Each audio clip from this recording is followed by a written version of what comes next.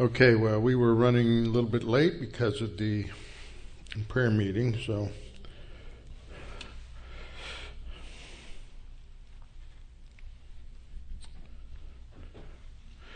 just a reminder on a couple of announcements. The Camp Rete garage sale, apparently, from what I've heard, is going. The sale itself is not started until Friday, but I made an announcement that they needed stuff, and that wasn't a prayer.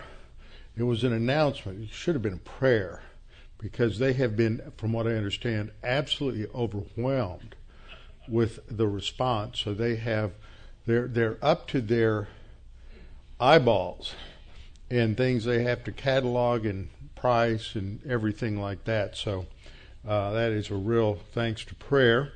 And also, we're planning a baptismal service. We haven't set the date yet, but I have 2 adults, 2 children. And so if anybody else is interested, please let us know. And then we're also planning a social event for the church here on a Saturday night. We'll show a film, eat hot dogs and burgers and whatever, and have a good time, and have a hymn sing-along. And that will be on Saturday night, the 20th of May. Okay, I think that's also Armed Forces Day, so we'll have a little patriotic theme that night as well. I want to show a video, God is Not Dead 1. Since we've been talking about apologetics, we had the Case for Christ come out. This is also a very good video, so we'll show that, and that will be good to have a little discussion also related to what we've been studying on Thursday nights. Also, an update on Mark Perkins. He went into the hospital on Friday. They immediately took him to chemo. Apparently, this is an aggressive form of leukemia, but one that is very treatable. And he's got a great attitude, doing well, very thankful for our prayers. And I've been texting with him daily. So he's doing good. I think he appreciates having somebody he can text out there. And he said so far it's been like being at Club Med. Doesn't have any problems, but that chemo's coming. It's going to hit him, and he's heard and I've read that it's tough. So we need to be in prayer for him, as well as some of the other pastors, Kendall Weeks, Bruce Baker, George Meisinger, that are facing some serious health problems. So let's go to the Lord in prayer before we start this evening, and I'll have a few moments of silent prayer so we can make sure we're in right relationship with the Lord and ready to study the Word this evening. Let's pray. Father, we're thankful we have this time to come together to reflect upon your Word and your will, come to understand that. And Father, many times your permissive will allows us, because of volition, primarily the volition of Adam, as it works itself out, his negative volition, disobedience, as it works itself out in human history, and you allow that to work out its evil and its corruption in numerous ways, and among those are health problems and illness and sickness. And Father, we pray for these pastors, for Bruce and Mark and Kendall and George, and there may be others that we do not know about. And Father, we pray for them. We pray for their testimony. We pray that you would give their doctors wisdom, and they might be restored to their pulpits to continue to teach the Word. We pray for this nation, because the only thing that will turn this nation around is a change of heart of the people, a turning back to you. And we pray that you will do what is necessary in order to get people's attention and refocus them on that which has eternal significance. And Father, we pray that you would help us to understand the things that we teach tonight, understand them, and that God the Holy Spirit would help us apply them consistently in our lives. We pray in Christ's name, amen. Okay, we're studying the will of God because in our study of 1 Samuel, in 1 Samuel 23, there are several times that David seeks the Lord to determine what he should do. So seeking the will of God is always related to decision making. In fact, there's one well-known book, which I highly recommend, by an author named Gary Friesen, that came out and received a Christian Book Award back in the early 80s, came out in 80 or 81, something like that, called Decision Making, and the will of God. And it was a very thorough study of this particular issue. And so coming out of that, we've spent the last three lessons.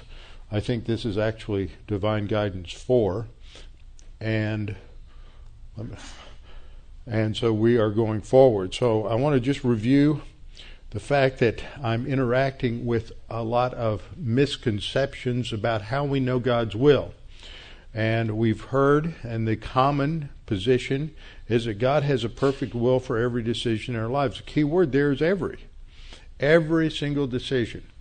And that we are to live in the center of God's will, that God has only one specific thing for us in each one of these decisions, and that He reveals to us precisely what that will is, and that one of the keys to discerning this will is an inner state of peace or tranquility when that decision is made. Because what happens is people read in Romans 8 about the witness of the Holy Spirit to our spirit, and this is nonverbal. It's a sense of assurance related to salvation. That passage is not a divine guidance. It's not a revelation passage. The Holy Spirit is not communicating content to us. And often people, to put on the bright side of this, they think that God, the Holy Spirit, is going to give them some sort of sense of assurance about whatever the right decision is to make. On the negative side of that, that's really just mysticism. They're looking for God to give them a green light or a red light, some sort of new revelation. And if revelation has ceased, then God's not going to tell you what to do. He's told you everything you need to know to make any decision in life from the Word of God. That's what we mean when we talk about the sufficiency of Scripture. It's not just sufficient to tell us how to get to heaven. It is sufficient to tell us how to make decisions in every area of life. And that some decisions involve a moral or a spiritual issue, and God reveals what the issues are there. Others do not. And so if they do not involve a moral issue, you're not going to get out of fellowship doing it. If you can do it to the glory of God, then you can do whatever you want to do. And if God says, I really don't want you to do that, that door is going to close. And so He will direct our paths. That's the point that I've been making. And this whole view that is common and popular isn't biblical. It's a form of mysticism. And so we need to look at it. Now, the first thing that we've looked at is a definition. Definitions are very important. And there's a lot of different terms that are used by people when they talk about the will of God. You hear terms like God's sovereign will, His decretive will, His declared will, His secret will, His overriding will, His geographical will, and some of these are synonymous, some of them are not, some of them are valid, some of them are not. So I defined God's sovereign will with regard to His creation, that He will bring to pass or allow to come to pass what He wills and what He's decreed. So a synonymous terms of the decreed will of God or decretive will of God, the secret will of God, and the permissive will of God. And we only know it after the fact. God is not communicating that ahead of time. His moral will, spiritual will, revealed will refers to what He has revealed in His Word. That's the only will of God we can know, is what He has revealed to us in His Word in this church age, because revelation ceased. Paul says in 1 Corinthians 13:8, when that which is perfect is come, tongues will cease, along with prophecy and the gift of knowledge, which in context are revelatory gifts. Revelation will cease because the canon would be completed. God finished. He gives us everything we need, and then He says, okay, the test for you in the church age is to know my will from knowing my word, so that you can live your life on the basis of what I've told you. It's called wisdom. And if you don't learn my word, if you don't internalize it, then you're going to be sitting there going, God, tell me what to do. And I'm going to say, I already did. Read the book. Study the book. Go to Bible class. Learn the word. Okay? So, when we talk about things like God's specific will or His functional will or operational will or geographical will in different areas, that's always expressed through special revelation. It never comes through general revelation. It never comes through some sort of internal vibration system, inner light, any of those things. And then we have things like God's overriding will, and this occurs when you and I make a decision. We look at all the factors. We say, God wants me to do A. And God says, well, you did a B+ job of going through the process of making a decision, but I really don't want you to do that, so I'm not going to allow that to happen. And then we realize that it isn't going to happen. So that happens a lot. God's not going to allow us to do what He doesn't want us to do or go where He doesn't want us to go. And sometimes He allows or permits us to make bad decisions, and we learn from those bad decisions. Sometimes He allows us to make really bad decisions, and we have to deal with the consequences for our life. God overrides some of our decisions like He did with Jonah. He told Jonah, He says, I got a geographical will for you, buddy. You're going to go to Nineveh. And Jonah said, we'll look at this passage tonight. I'm going to go to Tarshish. I'm getting out of here. And he ended up going to Nineveh because God's will override ours when He has a different geographical will. So So I get these two circles here and making this chart, and I thought, well, maybe it's not real clear. God's sovereign will is the left circle. That describes everything He allows and determines will happen in human history. The circle on the right is everything He has revealed. Now, God's sovereign will is what He permits. I added that since last time. And what He permits includes sin. Okay, so that's the area that's not shaded. But the area that is shaded, that's an overlap with His revealed or moral will, that area is not sin. So God's sovereign will allows His permission. He permits sin, but it also includes that which it includes the obedience of believers, that which is not sin. And of course, all of God's moral or revealed will is not sin. Then, if you remember the diagram where you have, in my diagram, there's a left and a right circle. The left circle is our position in Christ, and the right circle is our experience. When we're in the right circle, when we're walking by the Spirit, we're in God's will. When we're outside, when we sin, we're outside of God's will. That's a clear and easy way to understand it. So last time I ended up with the 8th point. Got several more to go, and I hope we can wrap this tonight. And 8th point is, since we can only know the specifics of God's revealed or moral will before the fact, questions about the will of God relate only to revealed information. I could say it another way. Questions about the will of God should only relate to revealed information. I mean, we're not asking quite, well, what does God want me to do? Does God want me to go on and get a graduate degree, or does God want me to go to work? Well, there may be other factors. You may be out of money. You may be in debt. Other biblical factors come to play. And if those factors are there, then maybe you want to stay, you want to go get a job.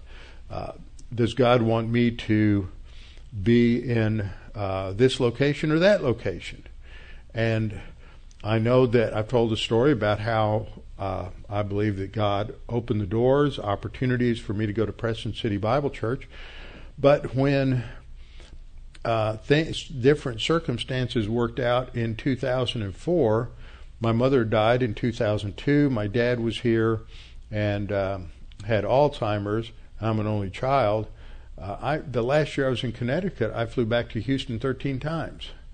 And so it was a wisdom decision more than it was a necessary decision, but I think it was a wisdom decision based on Scripture and taking care of your parents, that it was an opportunity to come back to Houston, and God opened opportunities for me to come back and for this church to start.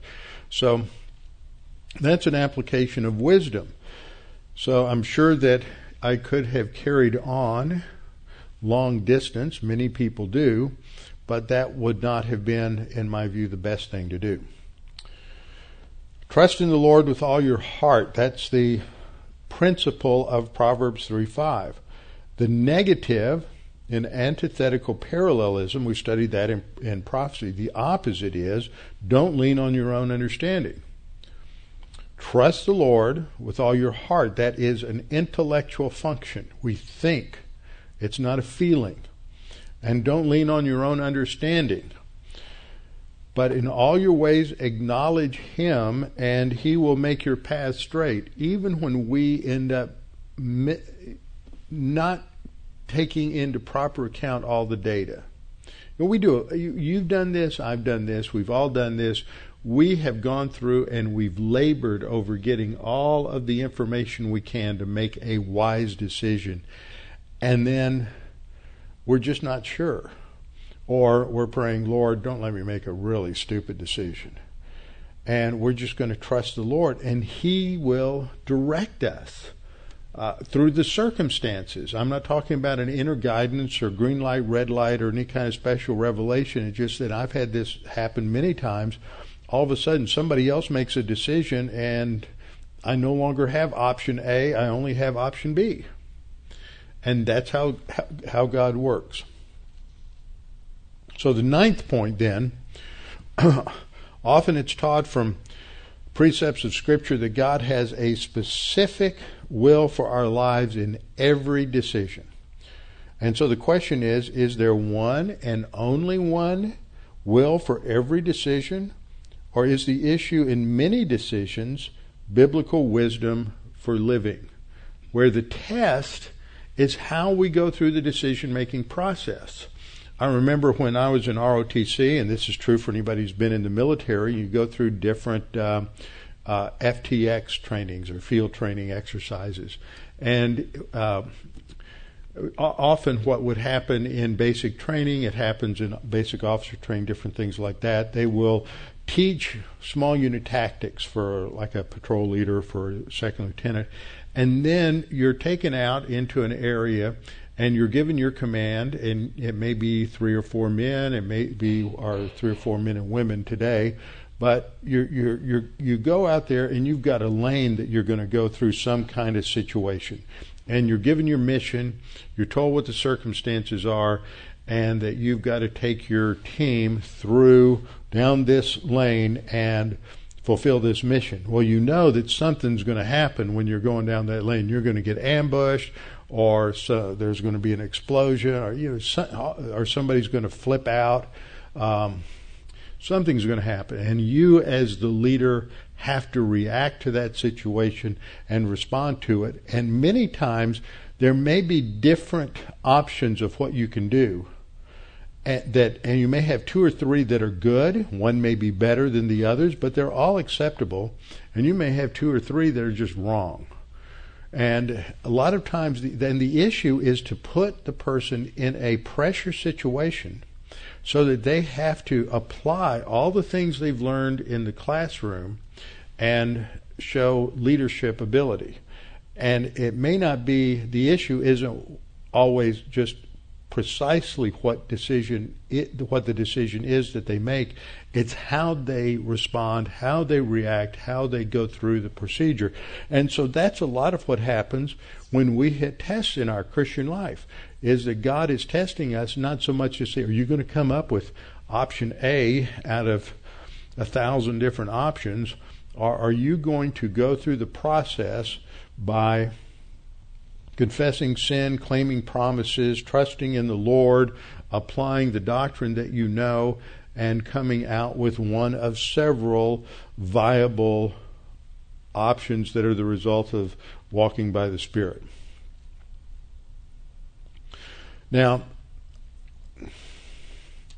This next point, I want you to turn in your Bibles to 1 Samuel chapter 10, looking at some examples of how God leads. One of the things that happens today that's part of that option that I'm really talking about or against is that somehow God speaks to me. The subjective, mystical idea that God is confirming me in a particular course of action. And the principle is that what God does in private, He confirms objectively. This is a principle that runs all the way through Scripture, and we saw it when we studied in 1 Samuel 10, that God does something in private with Saul.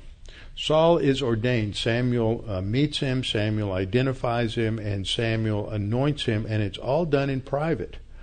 There are people who claim that they have had this kind of a private experience with God. God has told me that I need to do this. But there's no objective confirming evidence of that.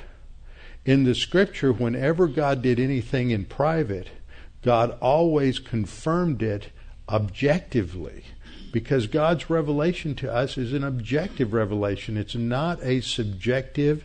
We're going to hear this term a lot on Thursday night in apologetics. It's not this mystical, fideistic kind of concept that you have in Scripture.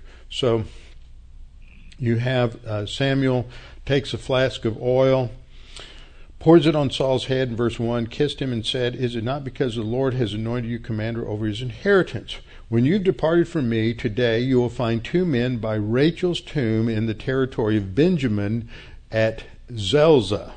And it's interesting, Rachel's tomb is actually in Bethlehem, but they built a memorial tomb called a cenotaph in the territory of Benjamin. Remember, Benjamin and Joseph were Rachel's 2 boys. She died right after she gave birth to Benjamin. So the tribe of Benjamin, after Rachel died, built a cenotaph or an empty tomb as a memorial there, and that's what Samuel is talking about there. He says, go to that tomb, and they'll say that, first of all, now he's going to give confirmatory evidence. This is how you know that this wasn't just something private. First of all, you've been out here trying to find your asses, and you haven't been able to find them. Well, there are going to be 2 men who are going to come and tell you that they've been found. So that's confirmation number 1, and that your father isn't worried about him anymore, and he's not worried about you anymore. Then from there, you're going to go to the terebinth tree of Tavor. Now, Tavor is further north from there, still in that mountain territory, and it's up more in the area of Esdraelon, the valley of Esdraelon. And when you go there, now this may be another Tavor, because the Tavor of Deborah is really up north. So, and that Mount Tavor is really north. This must be a village down closer, because every other geographical area is very close. You'll go there, and there'll be 3 men who are walking up to God at Bethel who will meet you. How are you going to know which 3 men? Bethel was one of the worship sites. Bethel is in the midpoint of the distance between Jerusalem and up to Shechem. And there's going to be one of these men who's carrying 3 young goats. You got 3 men. Why aren't they each carrying a goat?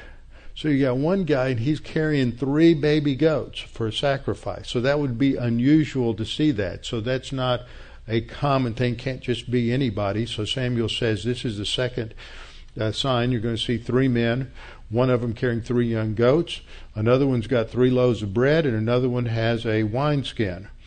And they'll greet you and give you 2 loaves of bread. He doesn't say you ask them for it. He said they're going to do it, and you'll take it from them. And after that, you'll come to the hill of God where the Philistine garrison is, and it will happen that when you come there to the city, so this is the 3rd sign, you'll meet a group of prophets coming down from the high place with their musical instruments, and they're going to be singing praises to God. And that was part of what the meaning of prophecy is, not just the concept of bringing a condemnation or telling the future, but also praising God. And so that's the imagery here. And then the Spirit of the Lord will come upon you, and you will prophesy with them. And that we studied that, and that means that He would join them in their singing of psalms and praises to God.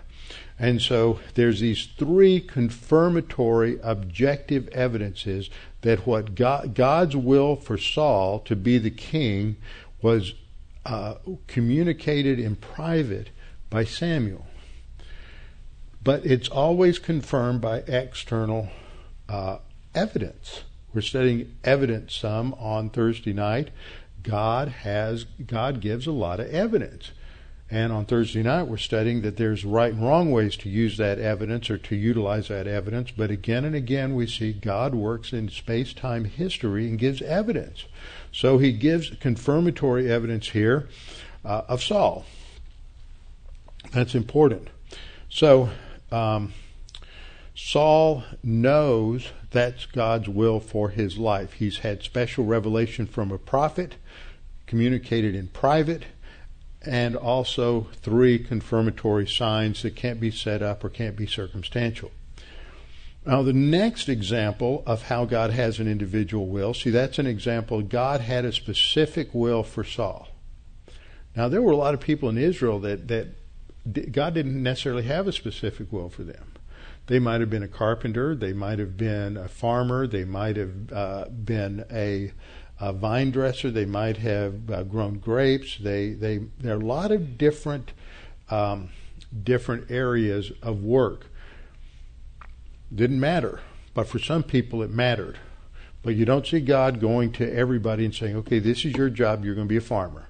This is your job, you're going to be a baker. This is your job, you're going to do it. That's up to each individual volition, but sometimes it was important. It was important in this case with Saul. Second thing, I want you to turn to Jonah.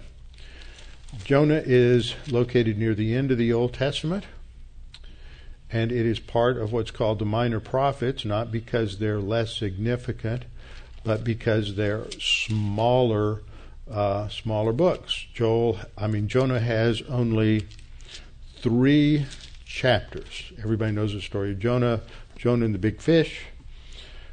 And look what God says to Jonah at the beginning. Now the word of the Lord came to Jonah, the son of Amittai, saying.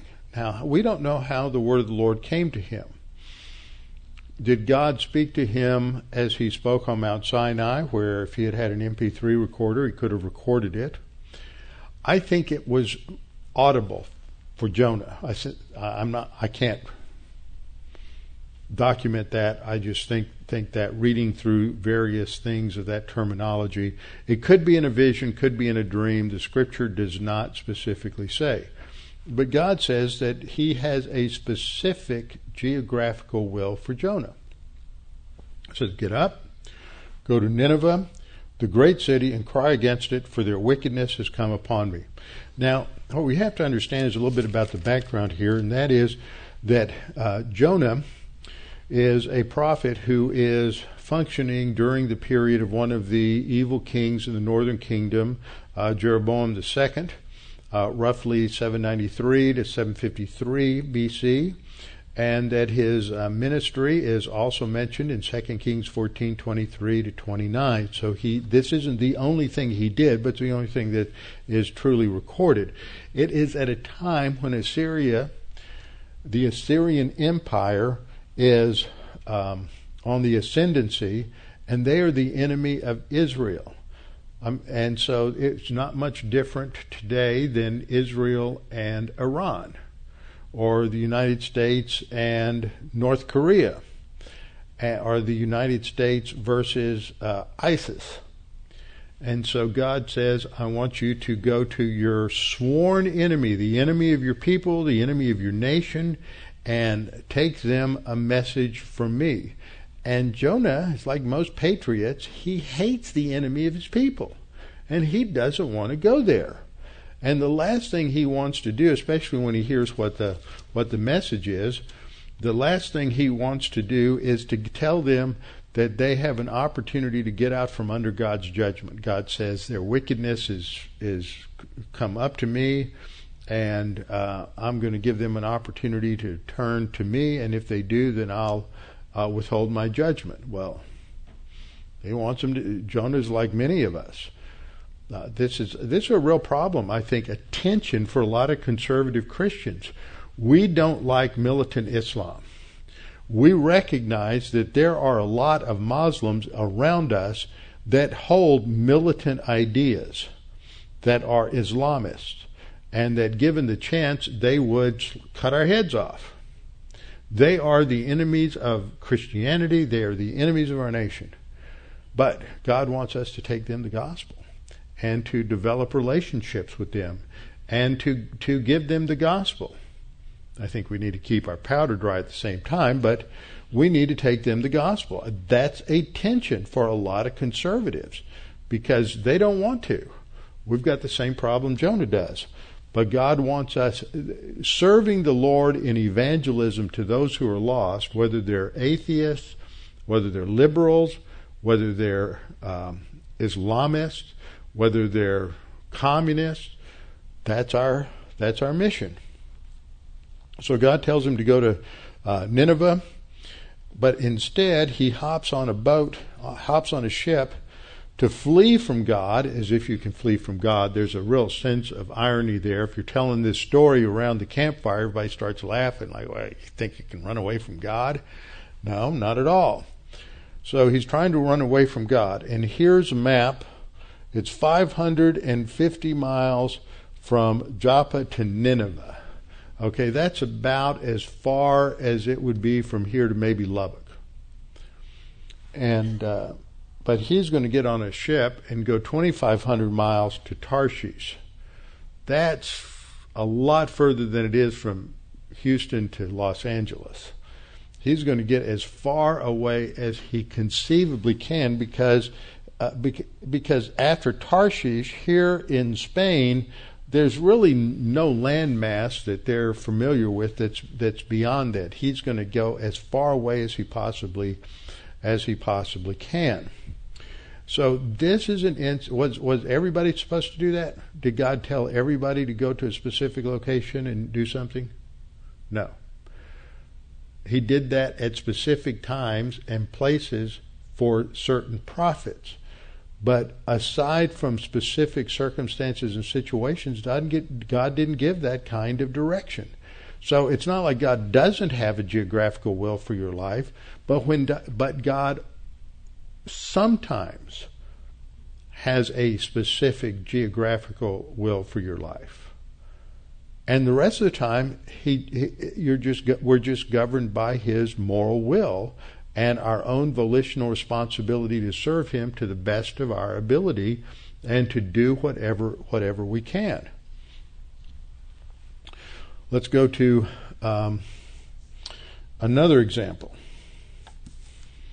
Let's turn to Acts chapter 10.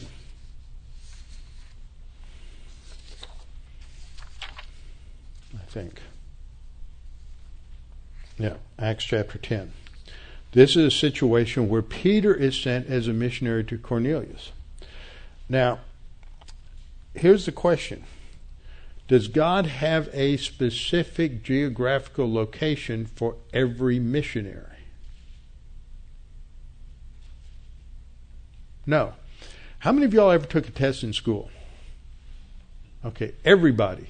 How many of you learned that in questions that include the word all and every, that you better be very suspicious that it's probably not true?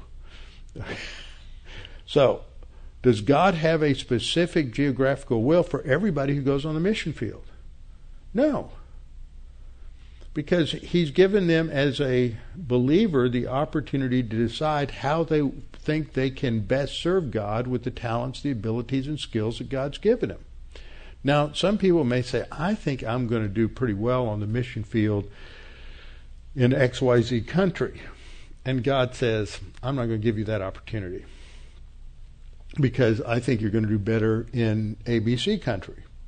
And God's going to direct your paths. But you don't have to worry about guessing for the right one. We just trust the Lord, prepare, do what we can, and God's going to open the door. If I know a lot of pastors, I know a couple of pastors of doctrinal churches in Houston that if they had their desire, they would be packing their bags and trying to start a church up somewhere in the Rocky Mountains in a heartbeat. But God hasn't ever given them that opportunity to go do that. When Randy White left First Baptist Church in Katy and went to be pastor of First Baptist Church Taos, my immediate response was, Lord, why him? Taos, fishing, hiking, skiing, why not? I wouldn't get any work done. So God has at times specific geographical will for people. Sometimes he does not. The issue is the test. So Acts chapter 10 gives us a time of specifics. This is very much an interesting, fascinating situation. So turn with me to Acts chapter 10 with Peter and Cornelius. There are numerous lessons on decision making and the will of God in Acts chapter 10. Acts chapter 10, here's the map. This is Israel over here. In the middle, you have the Sea of Galilee in the north, the Kinneret Sea. And down here in the south, the Dead Sea, you have the Jordan River flowing from north to south. Just to the northwest of the Dead Sea, you have Jerusalem. And then further northwest on the coast, you have Joppa, or Jaffa. Joppa in the New Testament, Jaffa in the Old Testament, because there's this thing that goes back and forth between the letter P and the letter V, or F, Jaffa, and sometimes it'll go to a V. You also have this in the in the Arab language, because the Arabs can't say the letter P. So up in the north, where you have up here very, very far north, you have Caesarea Philippi. This is located at an ancient site where they had a temple to the Greek god Pan. But the name of the area is Banyas. It's called Banyas, B-A-N, because the Arabs can't say P. Now, why is that important? It's important because there's no such thing as a Palestinian, because they can't say it. They're Palestinians. There's your argument against any kind of settlement with the Arabs. There's no such thing as a Palestinian. All Palestinians. Okay, so we have Jaffa over here on the coast. We have Caesarea by the sea in the north. See, there's Caesarea Philippi up in the far north, and then there's Caesarea by the sea, Caesarea Maritima, which is a beautiful, beautiful site to go to. And this is only about, less than an hour drive with traffic. So it's really close, maybe 30 miles. So it's what happens is that Caesarea by the Sea was a Roman city. You had Roman army stationed there. So Cornelius is a centurion, and he's stationed there with his troops. But he is a proselyte, what was called the proselyte at the gate, and he fears God. We're told in chapter 10, verse 2, he's a devout man who feared God with all his household, gave alms generously to the people, prayed to God always. And about the 9th hour of the day, he had a vision. An angel of God came to him. So how do you know God's will on this matter? That an angel appeared. A direct revelation, right? This is special revelation, direct revelation. God is giving instructions to Cornelius through this angel. Angel appears to him, and he says, he asks, what is it? And the angel says, your prayers, your alms have come up for a memorial before God. Now send men to Joppa. And it's interesting. Where did Jonah leave from? Jaffa. See, Old Testament, Jaffa, New Testament, Joppa, same place. That Jonah left from Jaffa. Where was he taking the gospel? Eventually, to Gentiles. What's going to happen several hundred years later with Peter. Who's he going to take the gospel to? Gentiles. So when you think of Joppa, you think of Gentiles. God's grace to the Gentiles. That's what I teach when I take people there on our Israel tours, is that when you think of these places, think of the doctrine that is taught there. In Joppa, you've got Jonah and the Gentiles, and you have Peter and the Gentiles. So send them into Joppa and look for Simon, whose surname is Peter, Simeon, whose surname, or Shimeon, whose surname is Cephas. He's lodging with another Simon, a tanner. I pointed that out last time, that a tanner dealt with skins, and so he's perpetually got to become ritually cleansed. So here's Peter, who's Orthodox, who's always concerned about being ritually clean, and he's living here with the tanner. So that was kind of an interesting situation, a little ironic. And so he sends these messengers down, 2 servants, to get Peter. And then Peter has a vision. And the next day we read, they went on their journey, drew near the city. Peter went up on the housetop to pray about the 6th hour, which would be about noon. And he became very hungry, wanted to eat, but while they were making ready, he fell into a trance. So God's communicating to him through a vision, but it's direct revelation. He sees this big white sheet come down, a tablecloth tied off at the fore with holding all these unclean animals, and tells Peter, rise, Peter, kill and eat. Special revelation. This overturns all of the Orthodox kosher laws. Everything's overturned. Now, nothing is going to be treif. That's the opposite of kosher. Everything's going to be kosher.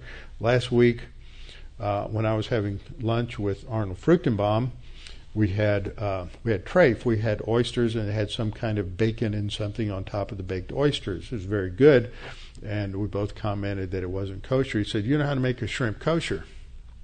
Cut off the tail, circumcise it." So Peter's told that everything is now kosher. So Peter says, "I'm not going to do it." Verse 14. And then again this voice speaks to him, direct, objective revelation. What God has cleansed, you must not call common or treif or profane. And 3 times. Peter didn't get it the first time, second time, or third time. Notice he also denied Christ 3 times. He's a little slow on the uptake sometimes.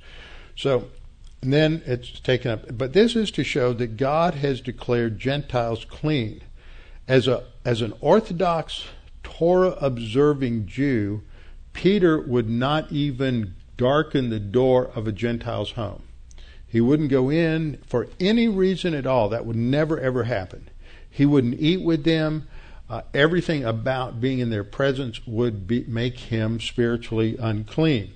So that's a situation. So in verse 17 we read, now while Peter was greatly perplexed in mind, otherwise he's just confused, as to what the vision he had seen might be, behold, the men who had been sent by Cornelius, having asked directions for Simon's house, appeared at the gate.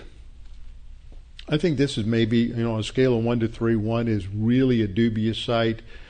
5 is, it's pretty sure. This is maybe a 2 or a 3. This is Simon the tanner's house in Jaffa.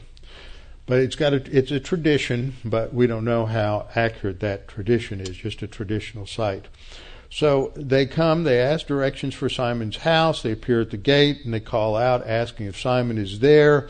And as Simon is reflecting, the Spirit says, and I don't know if this is overt or covert or how this happens, but it's specific. It's not general revelation. It's not a feeling.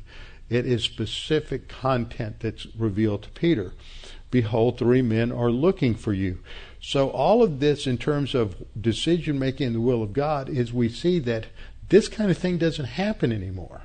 This is specific revelation in Scripture, unique and distinct, in this case, to the apostolic era, and it's communicated to an apostle, a leader of the church.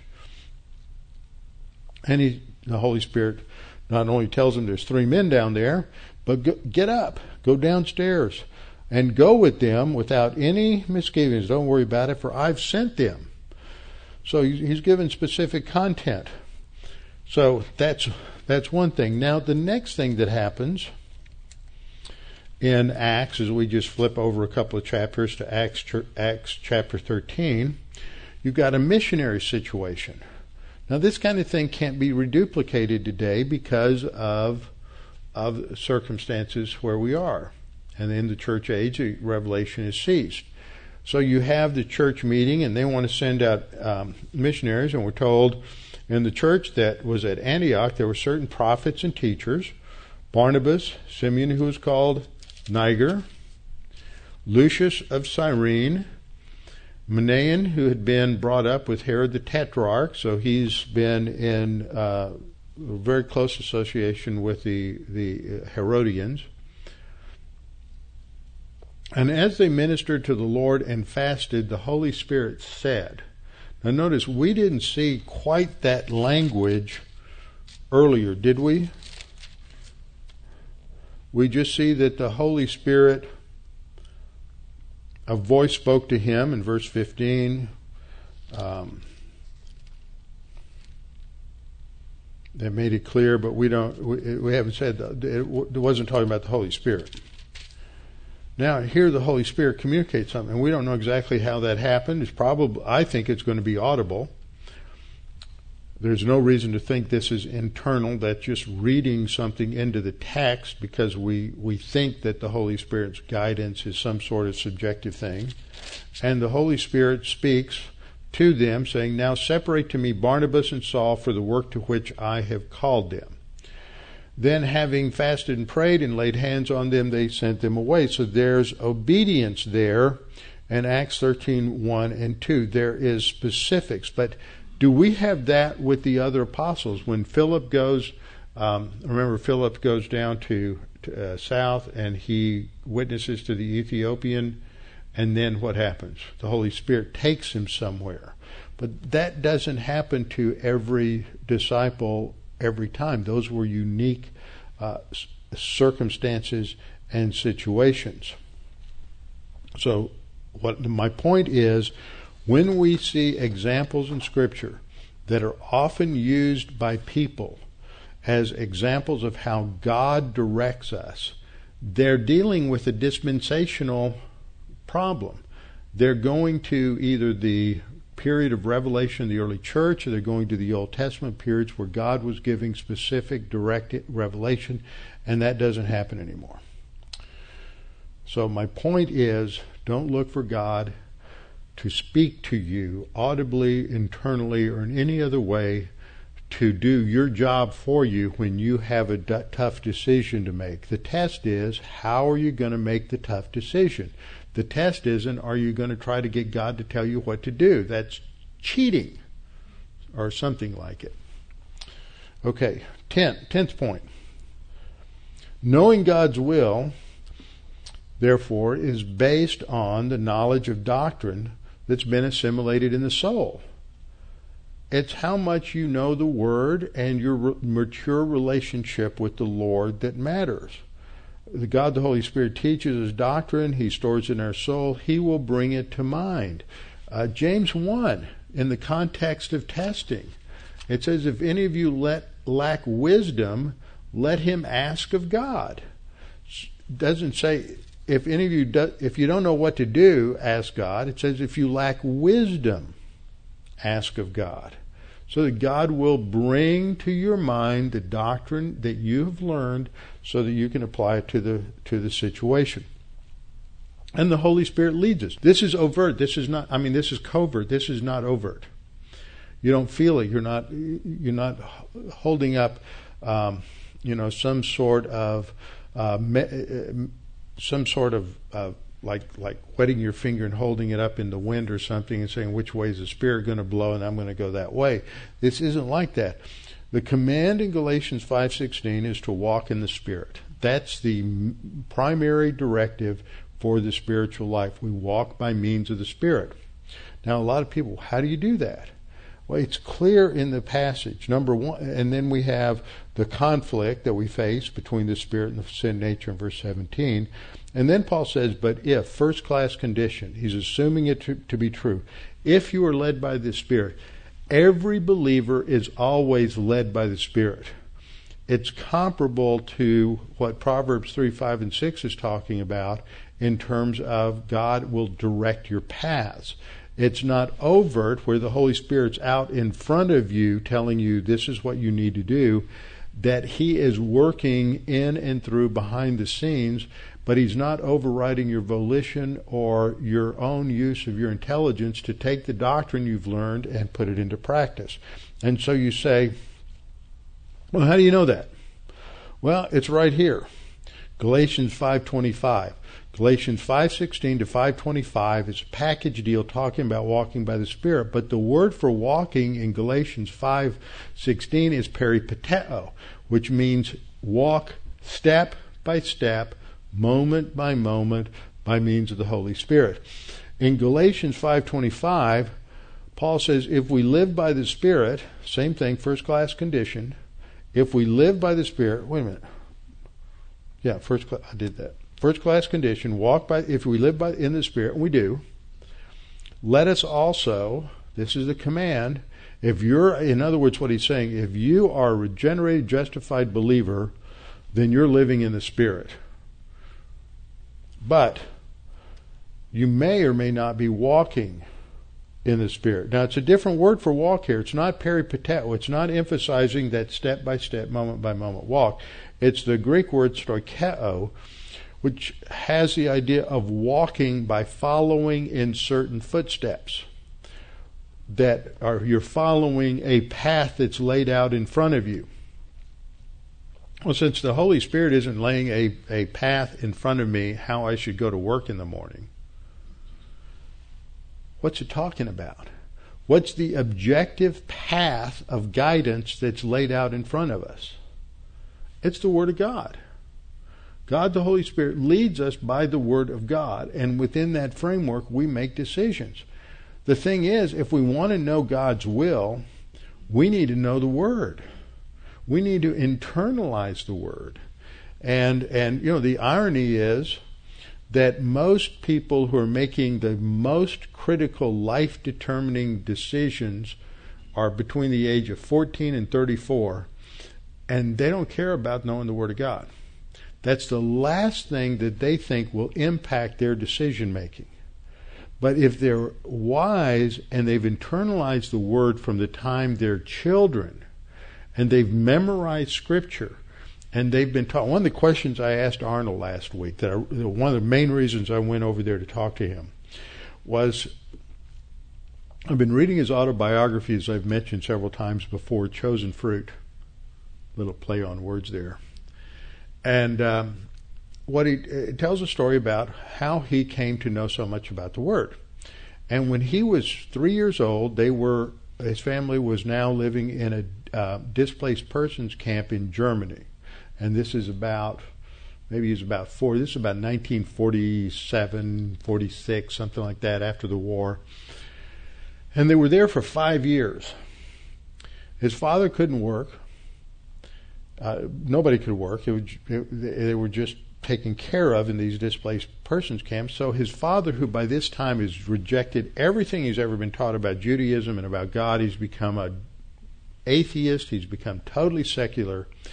But there's this tradition in the family, because in Arnold's heritage, there's this lineage going back several generations of men who were rebbes. Now, a rebbe is different from a rabbi. A rabbi would be like the spiritual leader of a local synagogue. A rebbe is the head of a movement, and it would be influencing a numerous synagogue. So when you go to Israel and you see the Orthodox, and some of them wear certain kinds of hats. Each hat indicates the sort of the Rebbe that they're following, the little sect that they're a part of, and it goes back to how they dressed in 18th century Poland. So they're, in the middle of the summer, they're wearing this fur hat, they're wearing a coat with fur collar, but that's how their sect associated with their Rebbe was in Poland. So that's the background for Arnold's family. So his father is the end of the line because he's rejected it all. But Arnold's the firstborn son, so he has this sense of responsibility that I should train my son the way I was trained. So every day he just spends all day with Arnold, and he trains him so that when Arnold is a precocious 12-year-old, goes and first meets with Ruth Wardell, who's a missionary with the American Board of Missions to the Jews, and she's talking to him, and he's challenging her understanding that Yeshua is the Messiah. She said afterwards, I didn't meet with him again for 3 months because I hadn't even had a conversation with a rabbi who knew this much about Scripture. I wanted to know, how did your dad train you? Because that needs to be packaged. Your knowledge at 12 years old was phenomenal. What did your father do? He said he spent all day, nothing special, he just spent all day, every day for 5 years telling me the Bible. And after we got through learning the Bible, and I knew everything in the Bible, he would just read and tell him the Bible stories and tell him what they meant. And then after he knew the Bible and the biblical stories, then he taught him the rabbinical interpretations. That was the process. It wasn't anything that was systematic or categorical. It was just spending time every day. How Deuteronomy 6, when you, parents, when you're spending time with your kids, talk in the way and teach them the Word day in, day out, every day. And so everything in Arnold's whole life for 5 years had to do with what the Bible said. And so when he's 12 years old, he knows more about the Bible than anybody. Your kids could be that way too. How about that? It just means focus and priorities. The Holy Spirit lays the path out in front of us. That's how we know. That's how we can walk by the Spirit. It's the Word of God plus the Spirit of God is the dynamic in the Christian life. Okay. Another passage. Epaphras. Paul writes of Epaphras at the close of Colossians. Epaphras, who is one of your number, a bondslave of Jesus Christ, sends you his greetings, always laboring earnestly for you in his prayers, that you may stand. This is what he's praying. How should we pray for other believers? That they stand perfect, that they stand mature, and fully assured in all the will of God. Now that word for fully assured is really a participle, and it has the idea of that, and it's a perfect tense, which means it's completed action. They have become fully assured in all the will of God. How did they become fully assured in all the will of God? They learned the Bible. They learned the Scripture. So he's praying for them that they may stand mature, not fall, and because they have been fully assured in all the will of God. Romans 12:2. We're told, don't be conformed to the world, but be transformed by the renewing of your mind. That comes from studying the Word of God. That involves so many different things. Now, I know there's a lot of pressures and time involvement in life today, but we have to know the Word of God. And the only way to do that is, you need to be reading your Bible every day. Now, are you going to have questions? Sure. I have questions. I read things and I mark a question mark next to them in my Bible or electronically or whatever, because I read it. I wonder what that means. I've never really studied that out. I need to come next time I'm studying. I need to go back to that and figure that out. Everybody does. People say, well, I get confused. Well, that's the way it is in every area of learning. Haven't you noticed that? You start off and you've got cancer. You go to the doctor says, well, you've got cancer. What do?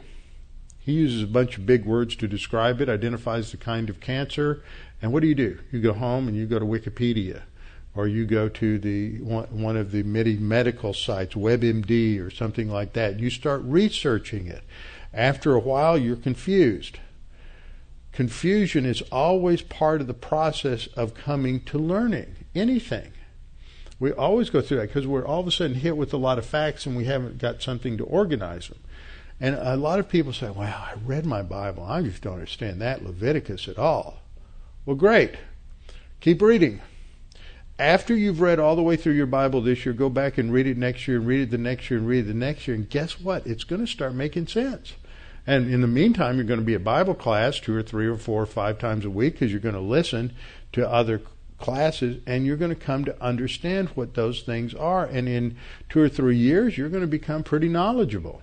And it will amaze you. But if you don't start by looking and reading things you don't understand, you'll never get to the point of being able to understand them. That's just how learning works.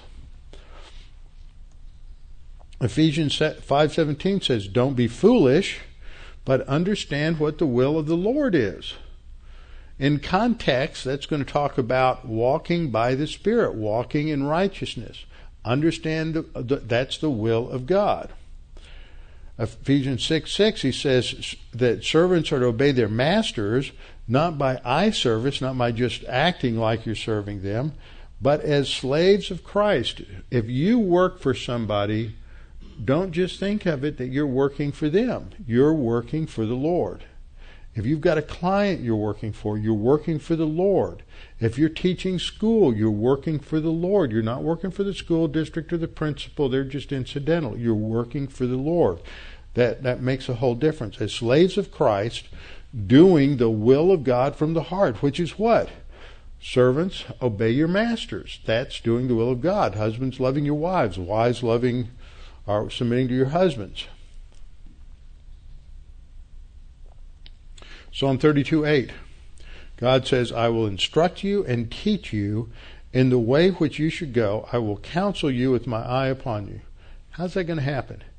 Well, in the Old Testament, it was through the written Torah, but it was also, if we take David as the psalmist, then it is also through some direct revelation. But we don't have that today, but we have more than what David had.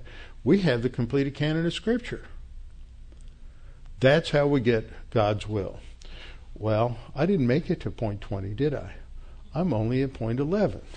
So we'll have to spend one more lesson on this at least next time. Father, thank you for this opportunity to study these things and to see how specific your will is in some areas, and in other areas you leave it up to us within, as long as we're walking by the Spirit and obeying your word, to put into application from a framework of wisdom. And that we need to know your word. And the only way to get that framework of wisdom is spend time reading your word, internalizing your word, and making it a part of our life, learning to walk with the Spirit and walk by means of the Spirit, and that through the Spirit of God and the Word of God, you transform our minds, change us, and we come to understand and demonstrate in our lives that your will is perfect. And Father, we pray that you'd help us understand and implement this. In Christ's name, amen.